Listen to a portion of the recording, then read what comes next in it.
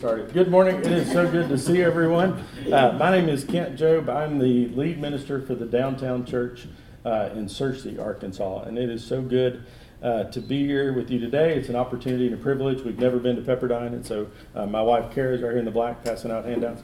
And so it is good to be on campus, and it is a privilege and an opportunity. I'm thankful for whoever decided who got to speak, that I was in that list. I've been looking forward to this for a long time. Something I'm very passionate about is proactive congregational care. There are a lot of things that are very lofty that we need to address and discuss in the local church, but I think this is what I call it, low-lying fruit. I think there are harder issues, but I think this is something that is extremely important in the DNA of the local church. That's where I want to spend our time today. I'm a big fan when I come to things such as this. I come with an empty toolbox, and I want to leave with stuff I can take back to my church. Stuff that works in my context, maybe stuff that won't work, but maybe if I tweaked it, it might. And so if I do this right, when you walk out of here, you're going to walk out with things in your tool chest that hopefully will apply in your ministry context or some variation. My family can't be here, but they're extremely important to me. Wanted you to meet them. I'm the chubby guy on the left. My daughter is Briley. She's 15 years old, freshman in Searcy High School. The two in the middle is my oldest, Derek. He married Gracie Matheny. That's the girl in the white dress. Kara's the other girl on the end. And then Austin is our middle child. He is at Crowder College, JUCO, playing baseball. He's our pitcher that's going to support us in our old age. That's the plan. So super excited for that. But that's the family. They got married December 18th. And so that's the most recent picture we have of all of us. And so they couldn't be here, but I'm glad that they're a part of the world. So, again, this is a fire hydrant thing. I understand that. This is my email. I am on Facebook. If you have any questions, comments, thoughts, why'd you say this, tell me more about this, I would be honored to answer those. I want to start off talking about Wilma today. I've been doing full-time ministry for the last 20 years, 30 years. We'll start over, 30 years. I know, right? That hurt. Anyway, 30 years. I want to start off by telling you about Wilma. Wilma was a sweet lady in our church. Her first husband died. She remarried. They were married for 30 years. She had a bio son and had several stepsons. When the second husband died, her stepsons of 30 years all of a sudden got very protective and wanted to make sure she didn't get anything. It was very awkward. She had helped raise those boys, but all of a sudden when it came time for inheritance, it got very legal. And so as she's struggling through this, I'm texting her, I'm calling her, how you doing? Text, call. I go to the funeral. He was not a religious man. They didn't want me having anything to do with it because he was not religious. It's the only funeral I've ever been to where one of the songs was the theme from The Good, the Bad, and the Ugly. That's what we were dealing with. So after all that kind of blew past, I went out to her house, asked if I could come out to visit. We had a good visit. She made coffee. We're sitting at her dining room table, and she says these words. And I walked out to my truck and wrote them down as close as I could, word for word. I appreciate the calls and the texts, but I needed my minister to be in my kitchen with his legs under my table. Texting may work for the younger generation, but I needed human interaction with my minister. In my busyness and in my attempt to be all things to all people, in my mind, if I was texting and calling, I was making contact. And that particular sweet lady, who I'll call Wilma, not her real name, was deeply hurt. And so I apologized. And that changed the way I viewed congregational ministry. That's Wilma. Let me tell you about Betty. Let's fast forward several years. Again, Betty's not her real name. I've just got a Flintstones thing going. You'll see later. I have the opportunity. Betty is a new family. They've moved to us from another denomination there in El Dorado. And they haven't been there just a couple of months. And Betty's husband, we'll call him Barney, his mom dies. And so I drive over there. I've learned from Wilma. I drive over there. And I sit in their living room and I talk and I visit. They're still new to the church. They don't know a lot of folks. They're going to have a lot of people in. They're going to clear out their garage, put out tables and chairs. I said, can I bring plastic chairs from the church? Can we set these up in the garage in our tables? Would that be helpful to you?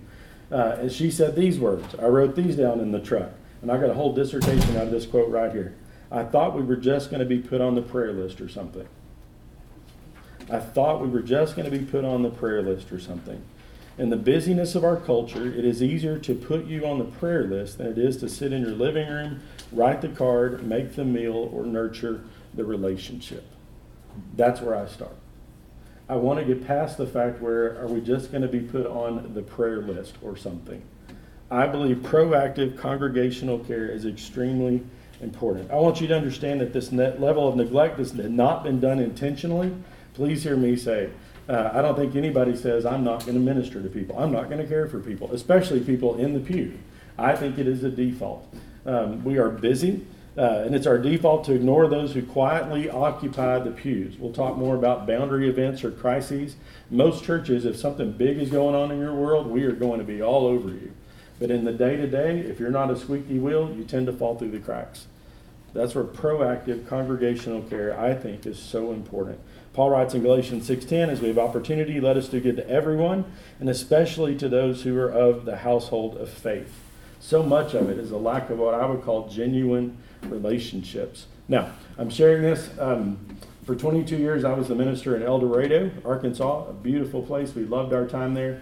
We did, and I'm not picking on El Dorado. I would argue most congregations look very similar to this. We did what we would call a ministry map. You can see, I have a pointer. Our vision at the time, downtown, or at College Avenue, was to love God, love others, and share the good news. We wanted to do it with all of our heart, soul, mind, and strength.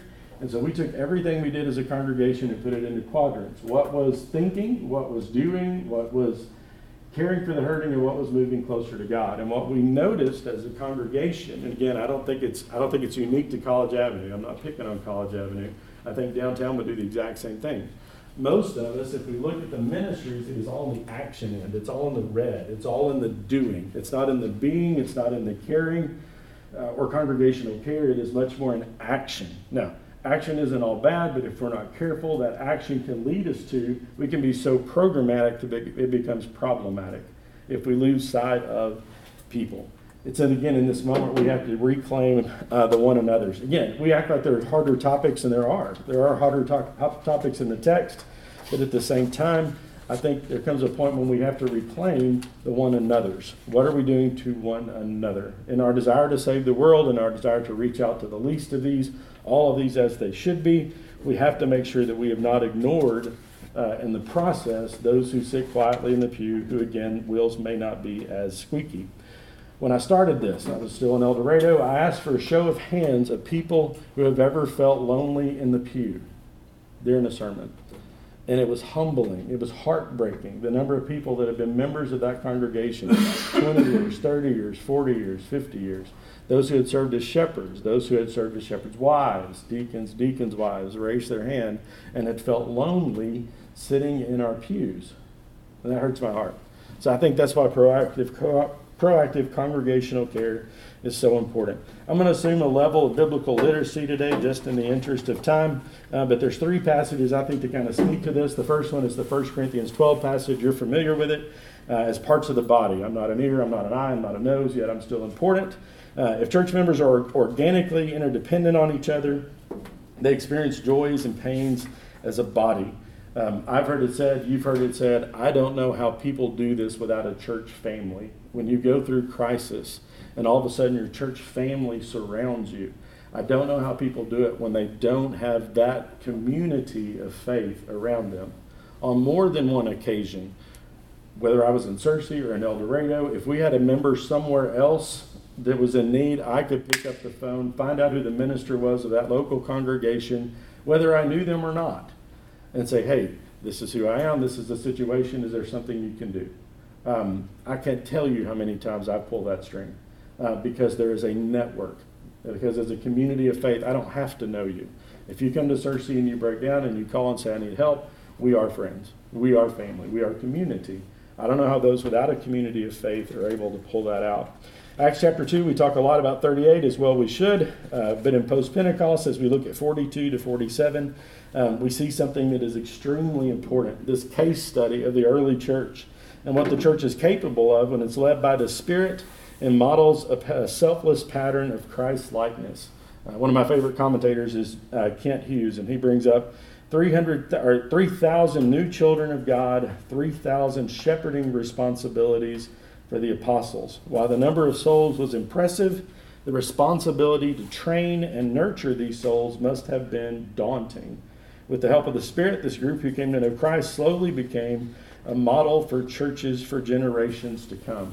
Imagine 3,000 new Christians. We would be super excited, our church would grow, but all of a sudden these people, God love them, just like us, are needy. How do we take care of all of these needs? How do we adapt congregational care? Well, it's not a dynamic lead minister. It's not awesome shepherds that are gifted at pastoring. It is member congregational, proactive congregational care. As you read through Acts chapter 2, verses 42 to 45, we see the word together a lot. They were devoted to the teaching, to fellowship, to the breaking of bread. 44, all the believers were together, had everything in common. 45, selling their possessions and goods, they gave to anyone as he had need. Let's hear the word together again.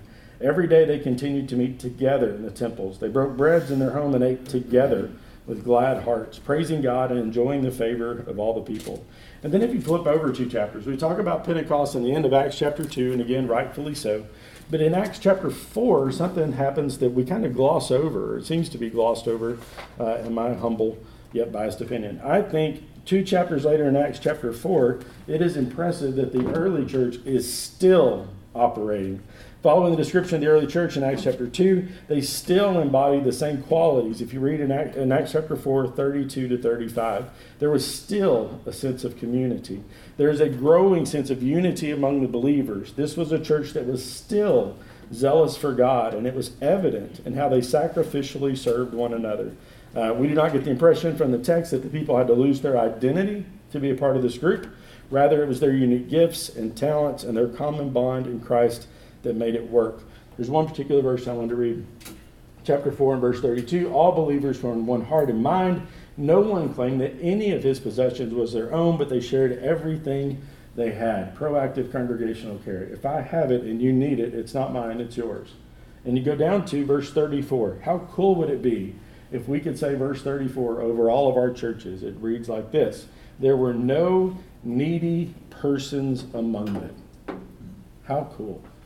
That as a body of believers, even with 3,000, as the church continues to grow, there is no needy people among them. Why? Because as needs came up, they met them. And I would even like it, if we can raise the bar a little bit higher, I would rather not read about it in the church bulletin or the church alert. Ideally, I would rather know because I have relationships with people and it can be met organically. Not where we're having to do a call out. Does anybody got a week? So-and-so needs their yard mowed. I'd like to know so-and-so well enough that it doesn't have to make the bulletin.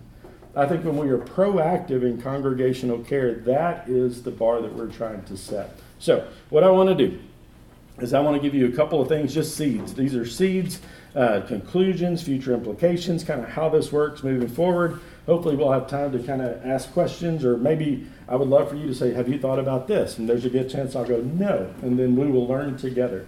But let me give you just a couple of things rolling around in my head.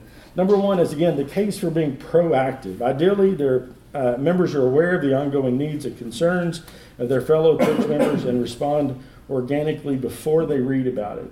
Being proactive, it means so much more. If you watch me, you see our family, and you see, is there something I can do for you? Or, hey, I'm noticing blank, can I help with blank?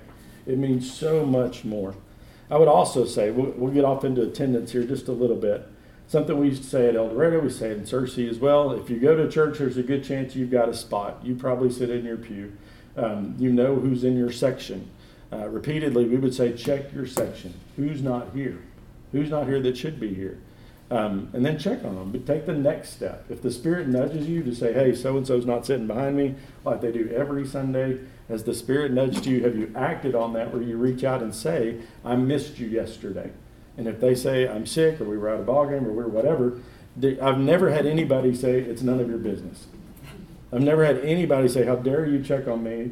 I do me, you do you. I've never had that. People want to be missed. Proactive congregational care says, I'm invested in you, and I missed you there. All right? Here's a good book.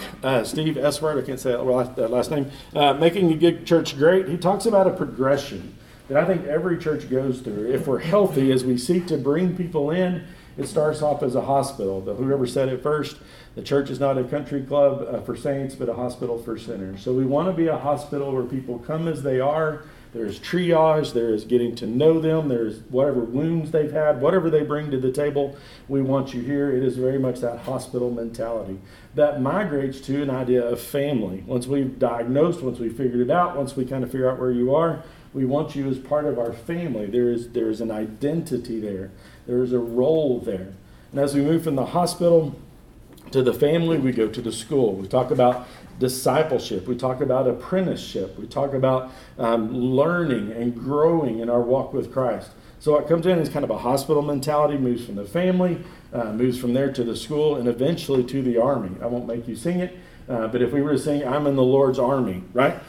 We don't want anybody to think that the local church is just a hospice, like we're just hanging out until we die. We just want to be comfortable. That was never the intent, right? We understand it is proactive, it is aggressive. We are to go into the world. And so as we bring people in, we move from that hospital to family to school to this mental picture of this army of how do we engage people to go to the next step. I want to share this with you. And again, this is on one of your slides.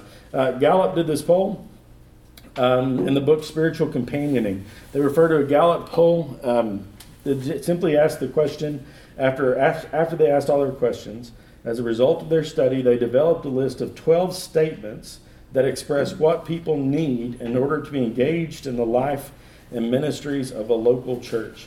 Now, this isn't a checklist, but I think it's a barometer. And so I would encourage you to take this, see if you feel that way, and see if you feel this way in your local church. There are some of these I think we do well. There are some of these, at least in our context, I think we could do better. I don't know of any church that's nailed all 12, but I hope they exist. As a member of my congregation, I know what is expected of me. In my congregation, my spiritual needs are met. In my congregation, I regularly have the opportunity to do what I do best. In the last month, I received recognition or praise from someone in my congregation. When is the last time you walked up to just a member, not someone that had a outstanding role or the preacher, although support your preacher, they appreciate that, but just someone in the pew that is quietly serving, that you walked up and went, man, thank you for teaching 2-year-olds. That is not my gift.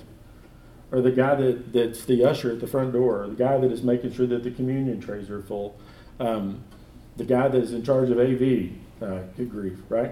Anytime someone doesn't advance a slide fast enough, everybody turns around and scowls. When's the last time you went to that guy and said, man, you're doing a good job? I mean, it would mean more than you know. Spiritual leaders in my congregation seem to care about me as a person. There is someone in my congregation who encourages my spiritual direction. 7, as a member of my congregation, my opinions seem to count. The purpose or the mission or purpose of my congregation makes me feel participation is important. I'm proud of the vision statement in downtown right now is to be the Word made flesh. You'll see it again on one of the last slides. But to be the Word made flesh. And that acronym for Word is to be worshipful, obedient, relational disciple makers. And everybody in that building can say it. Every sermon it closes with being the Word made flesh. Worshipful, obedient, relational disciple makers. And I want, especially on this one, the mission or purpose makes me feel participation is important. Hopefully, if you're a member at downtown, we need you to be worshipful, obedient, relational, and disciple making as you go. And it requires all of us, not just the paid staff. 9, the other members of my congregation are committed to spiritual growth. Hope you can say that. 10, aside from family members, I have a best friend in my congregation. You come in with your family, sit with your family, leave with your family, or are there other people outside of your family that you are drawn to? Have you made other connections outside of those that you have to live with or get to live with? That's what I said. Number 11, in the last 6 months, someone in my congregation has talked to me about my progress of my spiritual growth. In Arkansas, we talk hogs, we talk weather, we talk spiritual growth. How are we doing spiritually? How are you doing? How's your prayer life? Have you been in the Word this week? Again, I've never had anybody go, it's none of your business. I've had people say, thank you, or it's awful, or I'll get with you later. But I've never had anybody say, don't ask me about my spiritual life. Who asked those questions? We need to be people that ask those questions. All right, here we go. So here we go. The pros and cons of the clipboard. Oh, I didn't finish. Number 12, in my congregation, I have opportunities to learn and to grow. Again, I hope out of all 12 of these that all these apply to you in your context. If there's one that y'all are doing really well in, celebrate that. And those that are involved in that, tell them that. Encourage every chance you get. But look through there and see if there are some that maybe proactively on a congregational level, what are some things that maybe we could do a little bit better? Yes, ma'am. Could you please let us know how current this Gallup poll was? That Gallup poll was... I have elders who would ask that question. 2005. So it is 18 years old. That's fair. 18. Yeah, 2005. All right, pros and cons of the clipboard approach. In El Dorado, we use clipboards, and in Searcy, we use Church Center. It's an app. It's the same process, whether you do it on a clipboard or an app. You check in. Now, the way that works in both ministry contexts, if you check in, nothing happens. If you don't check in for 3 or 4 weeks, you pop up. And then you end up on a list, what we call in El Dorado, the sheep in danger.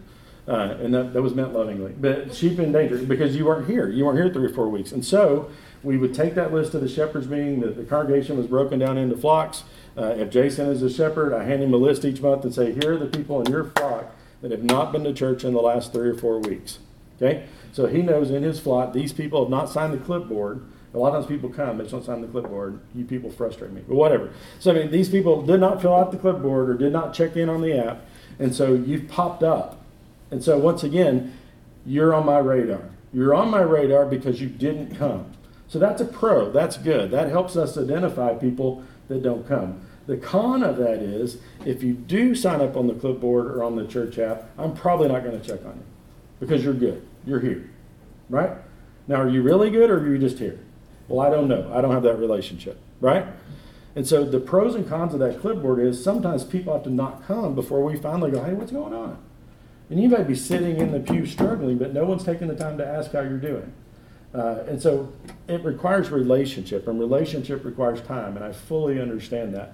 But that's the pros and cons of the clipboard approach. People, again, churches are usually very good with boundary events, crisis events, weddings, births, funerals, illnesses, crisis. Church show up for that. It's during the day-to-day stuff. How are you doing? That if you're not a squeaky wheel, if you're not on the front burner, how are we caring for those people that quietly serve that still need to be checked on? Those are important. All right. Respect generational differences. This is important. While most agree congregational care must be a higher priority, the response way to accomplish this is varied. Again, I go back to Wilma. To best do congregational care to Wilma was not to text her and say, how you doing? That did not count. In her mind, conversation was king. Let me tell you about a young lady that recently came into our life. We'll call her Pebbles, still going with the Flintstones theme. Pebbles, what people that did not show up in this picture is Kara and I, in the last month and a half, have taken on 2 foster boys, ages 8 and 4, brothers. They're playing t-ball, they're playing coach pitch. We are now back in that world where every weeknight but Wednesday night is practice or ball game. So Pebbles comes to us and says, what is a night where you could use supper?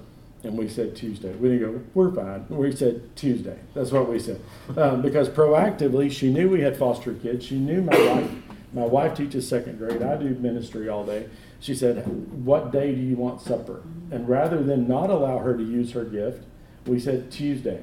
And I'm very proud of that. Now, let me tell you how Pebbles did this, because this is awesome for us. She came, she said, what is your evening? So we're like, let me tell you. So we talked to a caseworker at 5. One kid has practice at 6. One kid has a game at 6:45. She says, I'll be there at 5:30. And we said, okay. She walks in, rings the doorbell at 5:30 with everything in disposable dishes, hugs our necks, messes with the boys, walks out.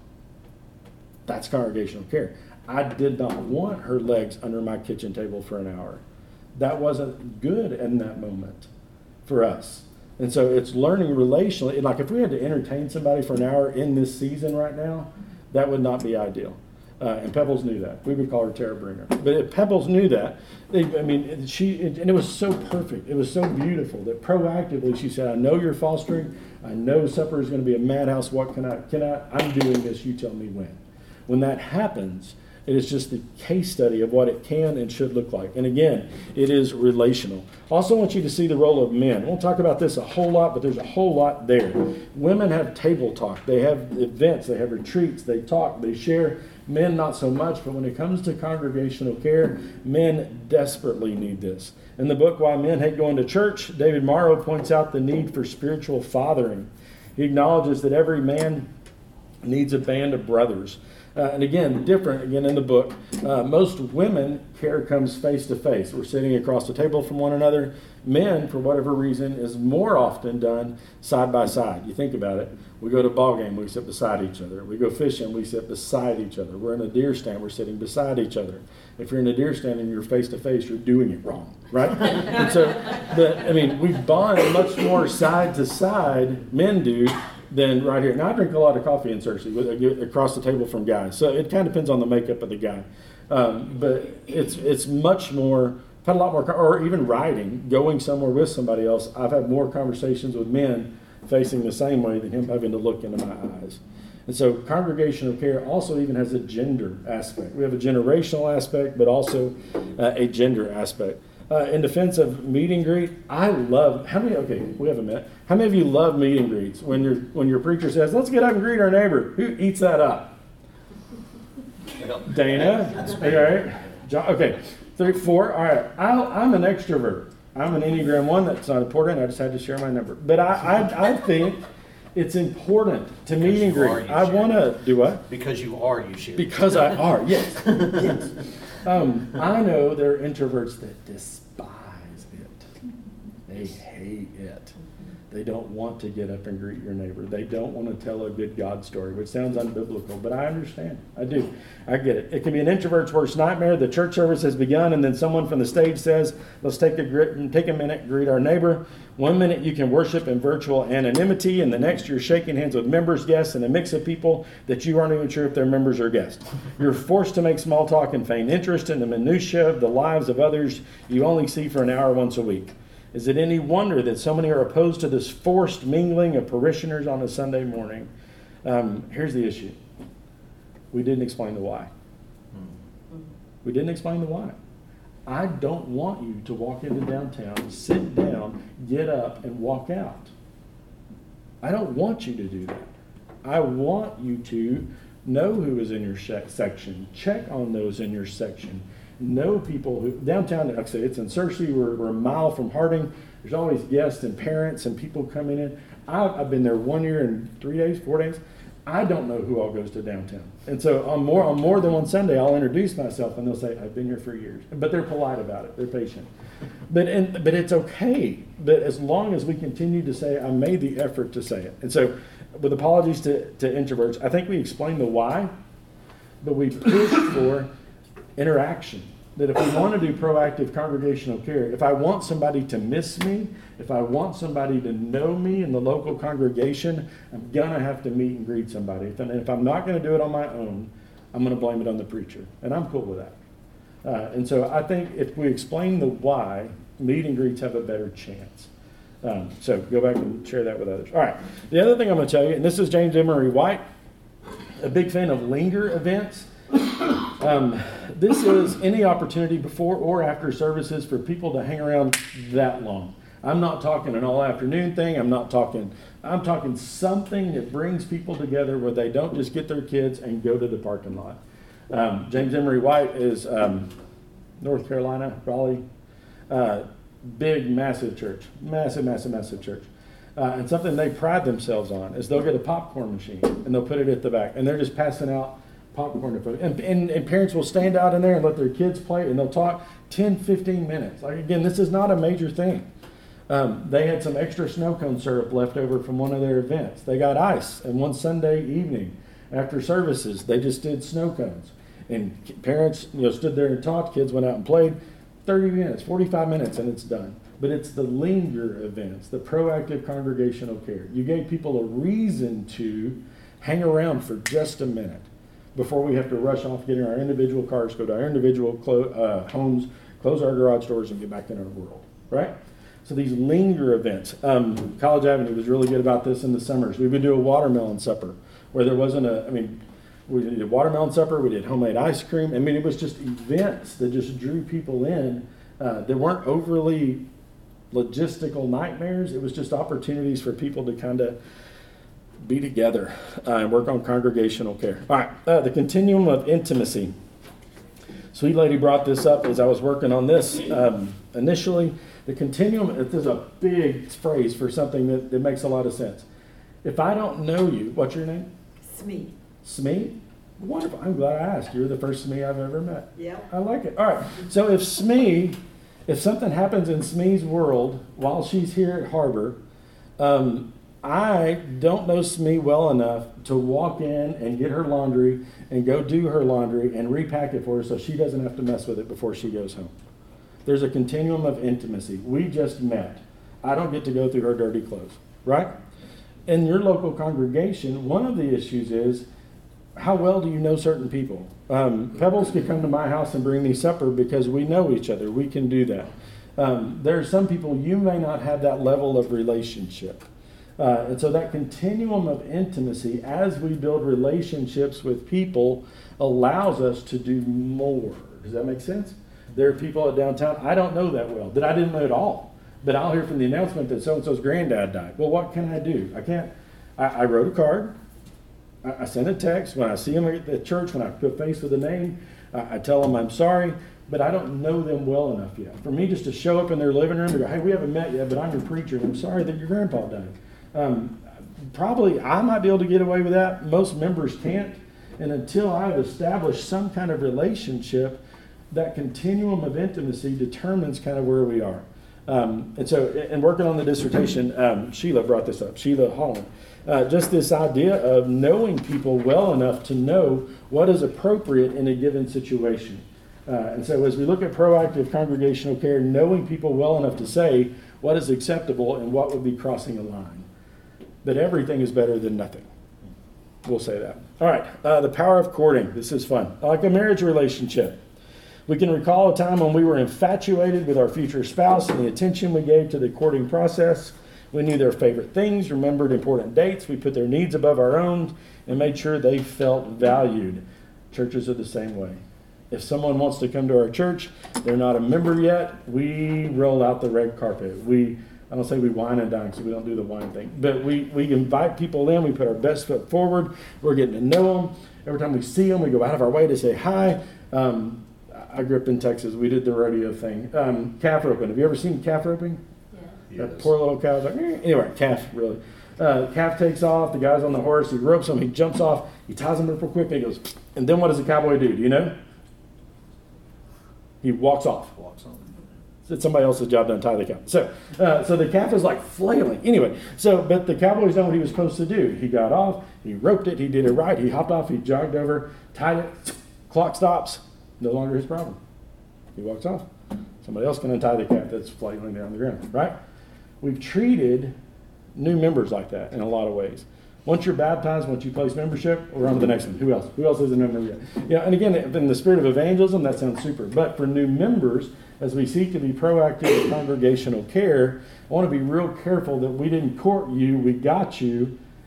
Now we're good. Who else can we get? We always need just one more. Who else is here? And I think we do ourselves a real disservice. When I got married, I didn't show you my wedding picture. 26 years ago, I weighed 200 pounds. At some point, the courting phase ended, and I went, I'm good. And then you just kind of, what happens, right? You're just kind of like, we quit courting, like a lot of married folks, right? You quit courting. You quit giving attention to things. And so in marriage, it's important that we continue to court, we continue to date, we continue to be proactive. I would say the same is true with congregational care. The lost art of hospitality, COVID really messed that up, but a lot of people weren't very good at it before that. But just this idea of being hospitable, of saying, I want you in my home. I want you to come. I've been a part of 2 congregations that were really good about small groups, where you could have people in your homes. And that's how you got to know people. That's how you became, with this next one here, accountable to one another. If you just come in and sit down and leave, you don't meet and greet, you don't plug in, you don't get engaged, there's no accountability. In doing the dissertation, 2 of the things that came out, I thought hospitality would have rated very highly. Nobody ever mentioned it. Nobody said a word about it. 30-something interviews, nobody said the word hospitality. Wasn't even on their radar when it came to congregational care, and that shocked me. The other thing that shocked me was how many people said this cry for accountability. I want to be missed. I want you to ask me where I am. I want you to ask me why I don't go to Bible class.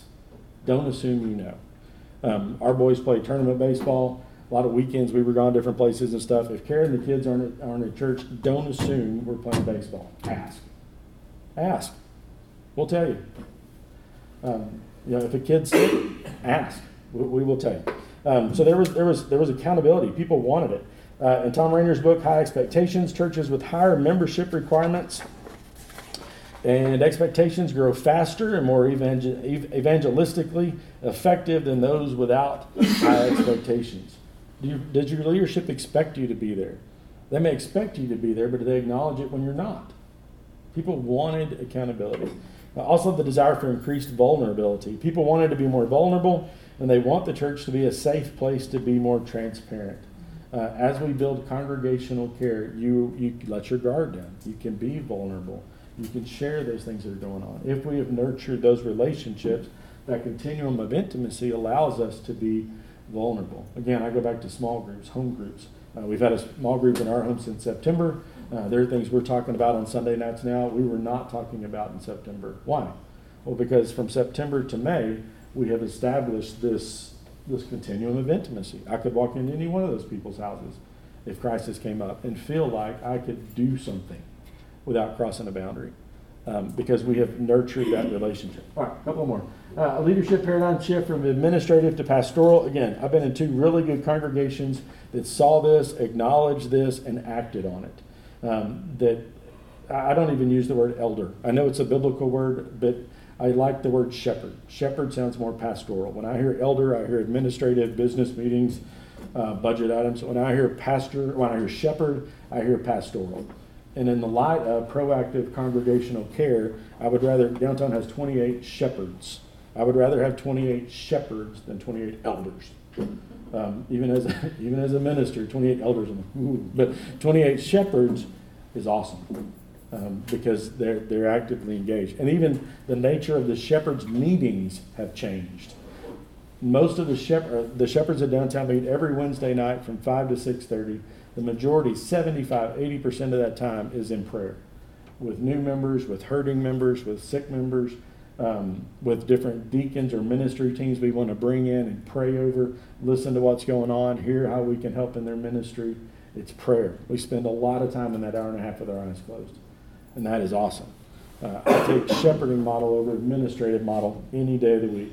And then ministry involvement. We talk about proactive congregational care. There's also some ownership on the part of us. If people aren't involved, they're not going to be cared for. That's just the reality. I'm going to miss you if you are engaged in ministries and there's holes. If you're just someone that just comes on Sunday mornings and leaves, congregational care becomes more difficult because there's not as many levels of interaction and networking. Part of the process is to be involved. Bob Russell with the Southwest Church. I'm convinced that people get to know each other more naturally as a byproduct of playing sports together, participating in a common activity, than if they meet for specific purpose or of relationship building. So as we get involved in ministries, proactive care becomes much more possible, much more feasible, and much more organic, frankly. And then the last one, develop a bump the lamp mentality. Let me explain. It's from the book, The Comeback Effect, and it talks about the animators who worked on the film Roger Rabbit in 1988. It's one of the first ones to combine cartoon animation with real actors. I never saw the movie, but if you remember this scene, if you did, real guy, cartoon rabbit, if you couldn't tell that one, the cartoon rabbit. Anyway, so he grabs the cartoon rabbit and he shakes him. And when he does, his head bumps that lamp. And so because it's live action, the lamp, there's shadows all over the room, except on the cartoon character because they're drawing him. And so Disney had a decision to make. When we bump the lamp, are the shadows going to affect Roger Rabbit? Are we going to go back and fix that and make it where when he bumps the lamp, every time the shadow should be on him, we color him darker? Or do we let it go and hope nobody notices? And the decision they made was to go back at great cost and at much more time to go back and make sure that Roger's cartoon drawn body reflected every shadow that everything else in the room reflected. And it was called the bump the lamp mentality. Let's see.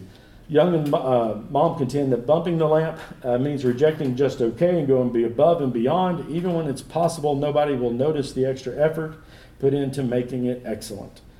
For far too long, our attempts at congregational care have been acceptable, but not excellent. Again, when somebody gets married, buried, dies, when something happens, most congregations are all over it. How can we, there's meal trains, there's all kinds of stuff. My concern today, where I want to center in on, is the proactive congregational care, members to members. Are we checking on each other? I think it is so important to the DNA. All right, I've told you about Wilma, I've told you about Betty, I've told you about Barney, I've told you about Pebbles. Let me end with Fred.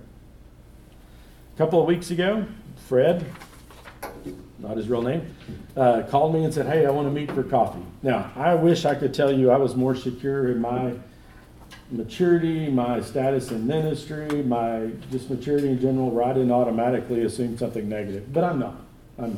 When someone calls and says, I'd like to have coffee, I'm like, here we go. What did I do? What did I preach? What did I say? What did I not do? And so I automatically go through this checklist of me defending my life, my ministry, my value on earth. I have gone down this wormhole, and I'm just like, and I'm dreading this with every fiber of my being. He's a nice guy. He hasn't done anything to this point. And so I go in, we meet at Midnight Oil, it's a coffee shop there in town. And so we sit down, and I'm like, I'm so prepared. Whatever he's about to say, I've got something. I'm so ready.